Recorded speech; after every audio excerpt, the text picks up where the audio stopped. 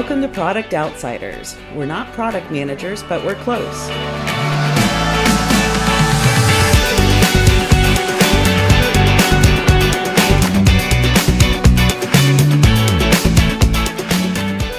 In a world awash in MBAs and fancy suits, we're the people standing on the outside, our sleeves rolled up, ready to get some stuff done. We're not product managers in the way you might think, but we're undeniably passionate about solving problems for real people in ways that create real value. Whatever you call us, we're dedicated to building great collaborative teams and making incredible products together. Today's episode is a continuation of our hot seat interviews where we look at what we think makes a good product manager and what they can bring to a healthy product team from a different discipline. I'm Amber Hansford, current UX design manager, former product manager, and then former developer. I'm Tammy Bolson. I'm an Agile coach. I'm certified as a product owner, but I've never actually held that role. However, as an Agile practitioner, I'm super interested in the dynamics of teams as they work together to build great products. And today we have joining us Jess Lewis. I worked with Jess a few years back, and they are one of my favorite UXers that I have worked with in the past. Welcome, Jess. How are you doing? Good. Happy to be here. That's one of my favorite product owners. The best. So what brings you to our little podcast, Product Outsiders? I just love jamming alongside all my cross-functional teammates, and I love talking about the ways that UXers and product owners can work together to really create something that creates like both business value and user value whenever brains collide. So yeah, I'm happy to jam on that with y'all. Cool. Yeah. Here's the $64,000 question. What do you think makes a good product manager? So many things. I think things that from my vantage point as an experienced designer immediately come to mind is like first and foremost, being able to communicate well. And it's a little bit of being a human in a workplace 101 answer, but there are each of these wonderful people that you have on a team has a very different way of thinking and a very different way of speaking. And often I've found that most little team kerfuffles actually come from people just not speaking each other's languages. And if you have someone who can rally the troops across sort of like linguistic divides or like field linguistic divides, and it makes everything that much useful. That and being able to communicate and like guide people through a product vision. I think those are really, really powerful skills. I'm so glad that you hit on communication. In some of our past podcasts, we've talked a lot about how important it is for a product owner, a product manager to have those skills.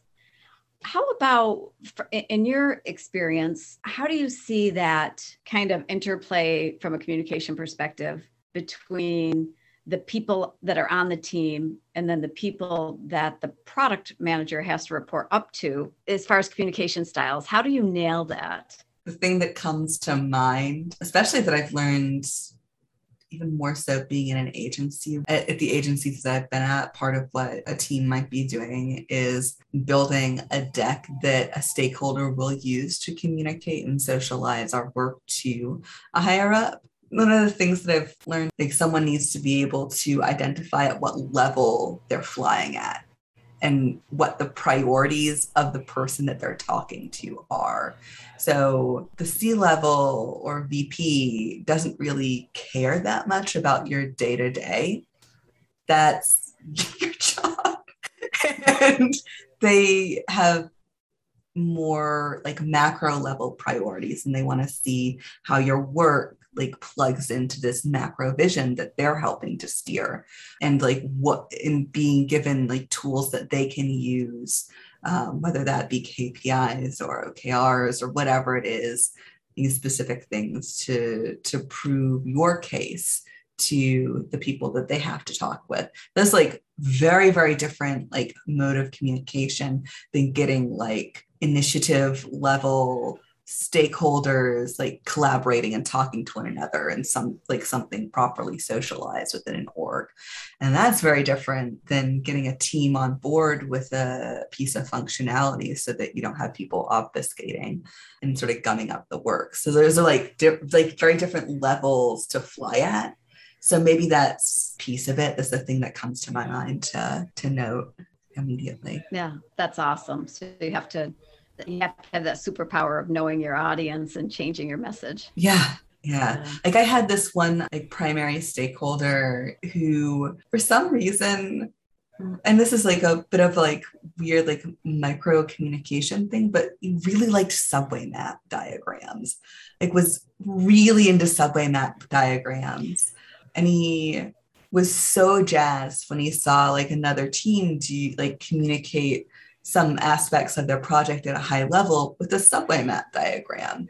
And, you know, flows are flows. It doesn't really matter how you communicate them as long as the message gets sent.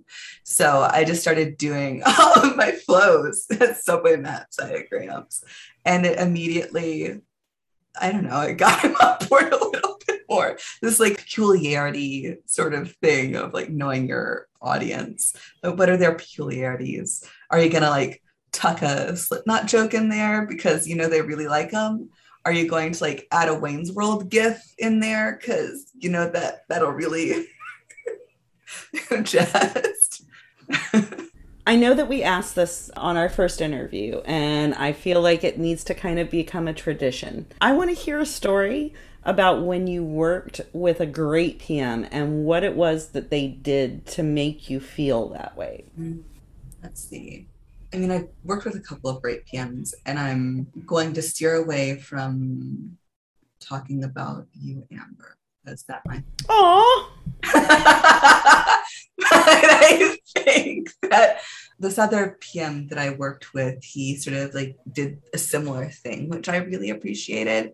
We were like both on this one project where we had to work very closely to identify parts of the product vision together, and we like very closely just sort of had these jam sessions to talk through from his vantage point what were the things that needed to be included, and was that on board with what I was seeing. And that sort of like gave way for a conversation to germinate about where the Venn diagram fell and what was sort of like an outlier for me versus him. Like whenever we were working together, our conversations were very similar.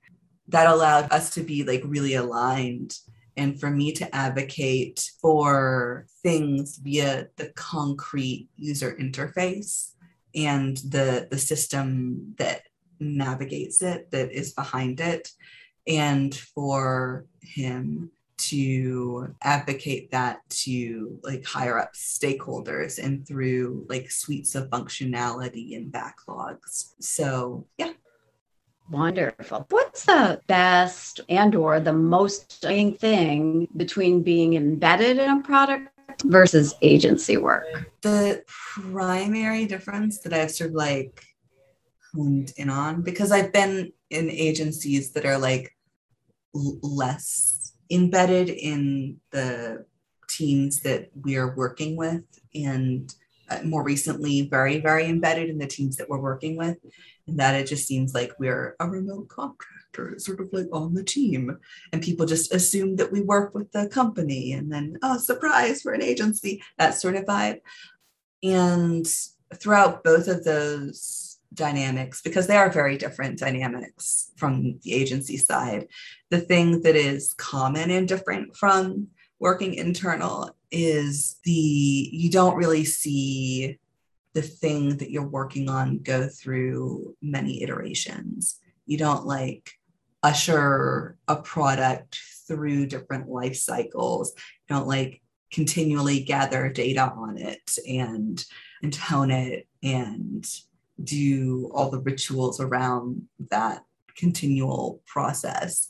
You just sort of, there's a point at which the project starts wrapping up, And as a designer, you start working on something else. And oftentimes you don't even really see it wrap up. You just like hand off your deliverables, handle some questions or QA things and move on and hope that you see it in the wild. So that's a really big difference, I'd say. Yeah, that must be. Yeah. Great answer. It's honestly kind of sad. Yeah, it kind of like sometimes falls down a black hole and like, oh, well, that was a cool thing we designed, but I guess it never happened for whatever reason. Oh, I try to kind of mentor and train my teams to never be afraid to throw away your work, but there's got to be a reason to throw away your work. Yeah. Oh, so Yeah. Yeah, now that we're all sad. And that's like centered around the fact that I like want to be working on more continual product stuff. Mm-hmm. It's like that so that informs that answer and that like vantage point. So just I mean, I completely get it. I would constantly have many Google alerts set up for anything that I worked on that I didn't actually get to see through to fruition. Yeah. And maybe that's subconsciously why I've avoided agencies. I don't know. That makes sense. It's a difficult thing to sort of grapple with. Mm-hmm. So what is that one golden nugget, that one thing that you feel like is the best skill that a product manager can have, whether it would be written down on a job description or just in working with them day to day? I'm not sure if I can maybe I'll come around to putting this into a lovely encapsulated nugget, but I keep coming back around to the ability to communicate at these different levels, because I've seen in the past couple of years, especially, what happens when work isn't properly socialized and the issues that creates for everyone. You also need to be able to you need to be able to rally people, very different people around very different things in order to push something forward. Yeah. And that requires you to sort of build relationships across an org and strike a balance in building those relationships, I guess. Yeah, I guess being able to rally folks of different stripes around different things. Communication is one of those things that is integral to a healthy product team just in general, but without that cheerleader, for lack of a better phrase, of the product person being able to help, let me just mix my metaphors some more, steer the ship. And that rallying point, you've got to be able to trust the product manager at the end of the day that they're steering the ship in the right direction. But yeah, that's really 90% of it's communication. And it's listening too, because some people just want to hold on to a vision and don't let it evolve. And it's kind of sad when you have a ton of really fantastic brains in the room and a lot of years of experience and knowledge in the room, and people are gelling and wanting to help shape something and feel a sense of ownership. And that doesn't happen just because of whatever the reason is. Could be a range of reasons, but it just isn't allowed to happen by the person. So I guess you've got to be able to, in steering the ship, adjust what you're navigating by, check for different constellations to bring you to a destination. Making metaphor casseroles. Yes! I love it. I'm a fan of analogies and metaphors. Always have been, always will be.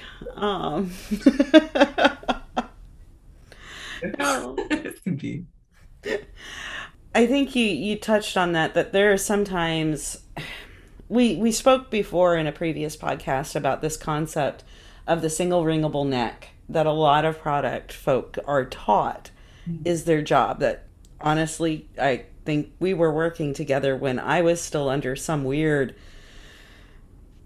delusion. I would say to the team, you know, if we win, we all win. And if we fail, it's all my fault. Yeah, I understand that, yeah. And it's so unhealthy. Yeah, I've grown since then. But it can take that manner of not being able to either listen or communicate properly to a multitude of disciplines, of personalities, in just a base of either at the tamest, I don't want to kill my darlings, and at its worst, territorialism. And trying to find that healthy balance to get things out there is probably one of the things that is the hardest to learn and also the hardest to teach. Yeah. What advice, I'm sorry to turn the tables, but what nuggets of advice would you have for folks who are like actively navigating that in their careers? So I'm sure it's like a continual learning process. It's something that you don't stop. Oh, yeah. It's like a career length thing, it sounds like. Being able to adapt on the fly is something that you will never be able to put on your resume. There's no succinct way to put that into a page or two. But that ability to almost take, I call it my worst case scenario brain. I joke around that my grandmother's sitting in the back of my head just waiting and telling me exactly how everything can go absolutely horrifically wrong. And let's plan for that. And then if it doesn't happen, you've done your job. But, you know, trying to be as proactive as possible, making sure that you've got structures in place, processes in place that work when you need them to and get out of your way when they aren't necessary. A lot of folks hear process and structure, and then next thing you know, you're reading a book and it's a Bible and you must follow it. X, Y, Z. And that's not real life. There's just no real life there. You've got to be able to see where you're going enough that you don't trip and throw everything into disarray, and don't just spend your life being reactive. Thank you for coming to my TED Talk.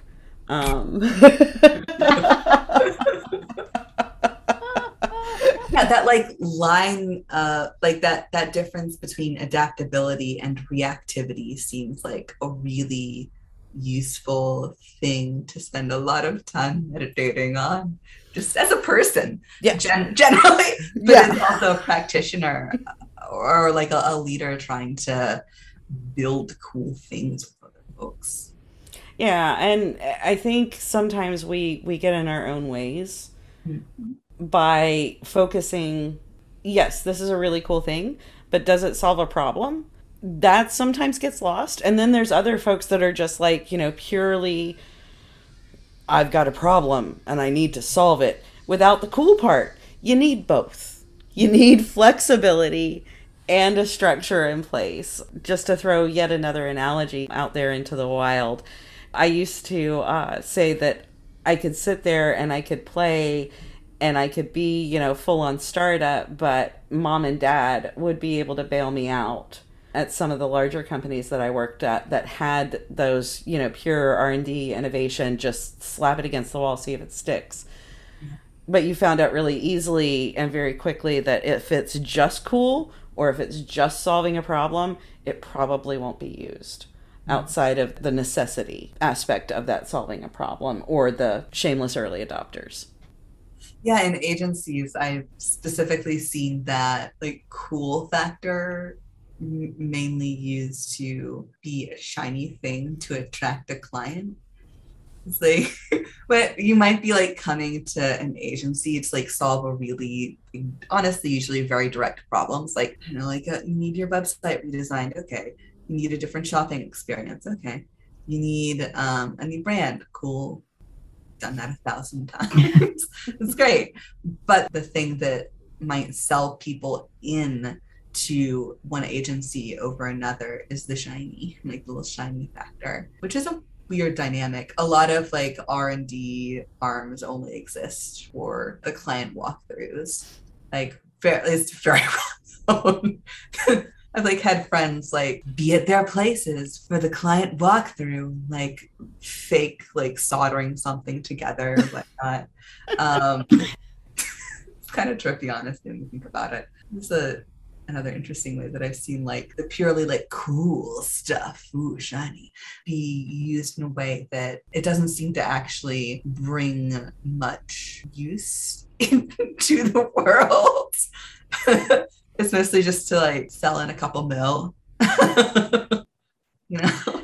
You've got to find that balance to be able to solve the problem in a cool way, I guess. There were plenty of corporations that I worked at that also had the complete theater aspect of look at these really cool things that we've put together that are meaningless. I worked at a very large media corporation, and we had a lot of contracts with other sports agencies, entertainment agencies, things like that. So we would pull out the agency model of the look at this really shiny thing that we built. Not actually ever going to get used because it wasn't anything that our customers, our viewers actually cared about. But yeah, it got us a couple of really spicy contracts, though.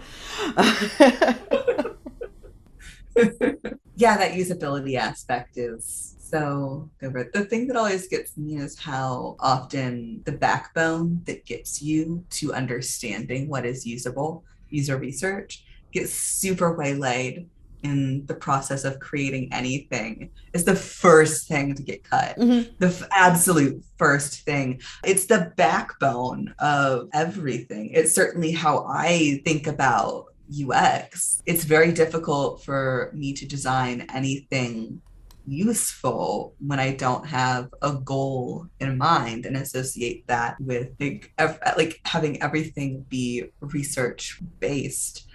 If I'm not basing things in research or in the user's context alongside business needs, of course, then balancing those two, then I'm just pulling assumptions out of my rear end and trying to like shove it into what looks like a business shaped I guess. But even more metaphors. Maybe that's like the second part of the ship. Yeah, there we go. I love it. Just to kind of play off of the research, God bless if you actually do get the product folk going, yes, we need this user research, we need this, and they do it once and they think they're done. Oh yeah, we got it down. Let's move on and let's build this thing and get it out there. And then they never go back and find out whether or not they were successful.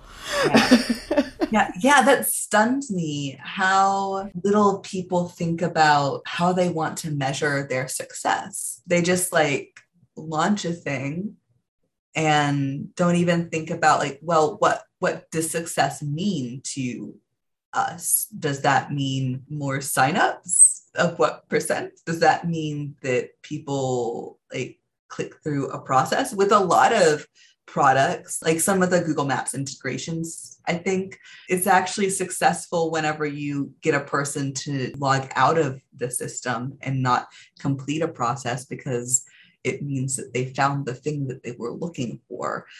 If you don't do follow-up research, if you don't check in some way, or at least like have like little stop gates in place to pulse check, how do you know that that is a thing that measures success? Because in most contexts, it's just a person locked out of your system. What?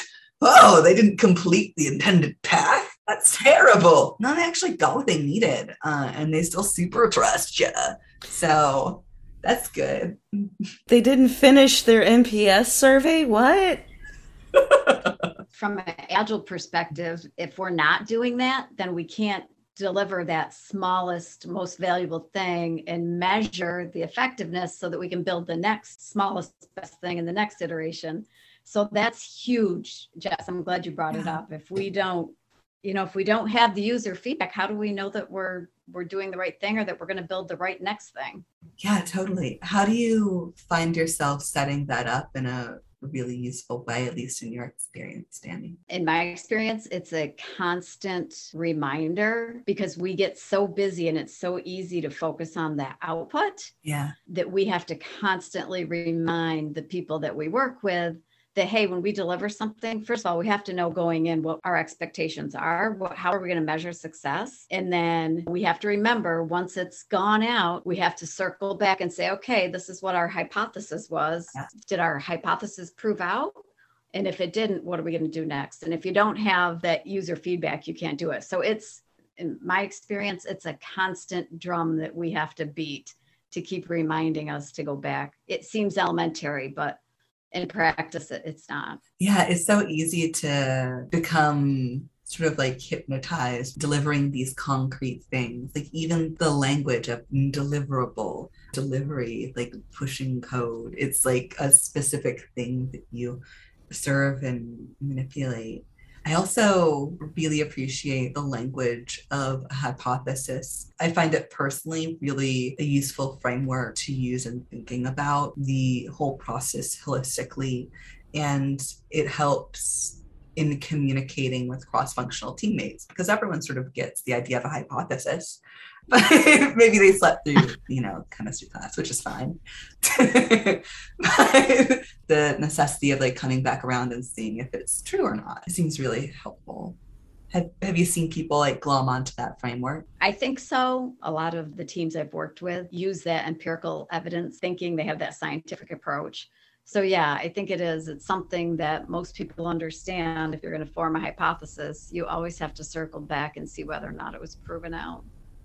So yeah, I think it's pretty adaptable. That's cool. I think if you can approach it in that hypothesis forward, it's easier for the entire team. That's product, UX, dev, QE, etc. All of them can get on the same page, and it makes being able to focus on that customer problem. If you can target down a hypothesis, whether you're just throwing a quick problem statement and hypothesis together on the fly, or whether it's a more formal like design thinking workshop that it's happening in, it helps get the entire team on the same page and speaking the same language. And then you're rolling when your product becomes a hell of a lot easier because you've already gotten like half the battle done by getting everybody speaking the same language. All right. Well, I think we're going to wrap it up here. Thank you so much for coming out and chatting with us, Jess. I really appreciate it. And I miss you so much. I miss you too. It was wonderful to meet you, Tammy, and to chat with both of y'all. Thank you so much for having me. Yeah, likewise. And for those folks listening at home, thank you so much for listening to another episode of Product Outsiders. We are looking for your feedback. Please hit up our website, productoutsiders.com, or find us on any of the major podcasting platforms and leave us a review or a like or a subscribe. Stay gold, outsiders. Stay gold.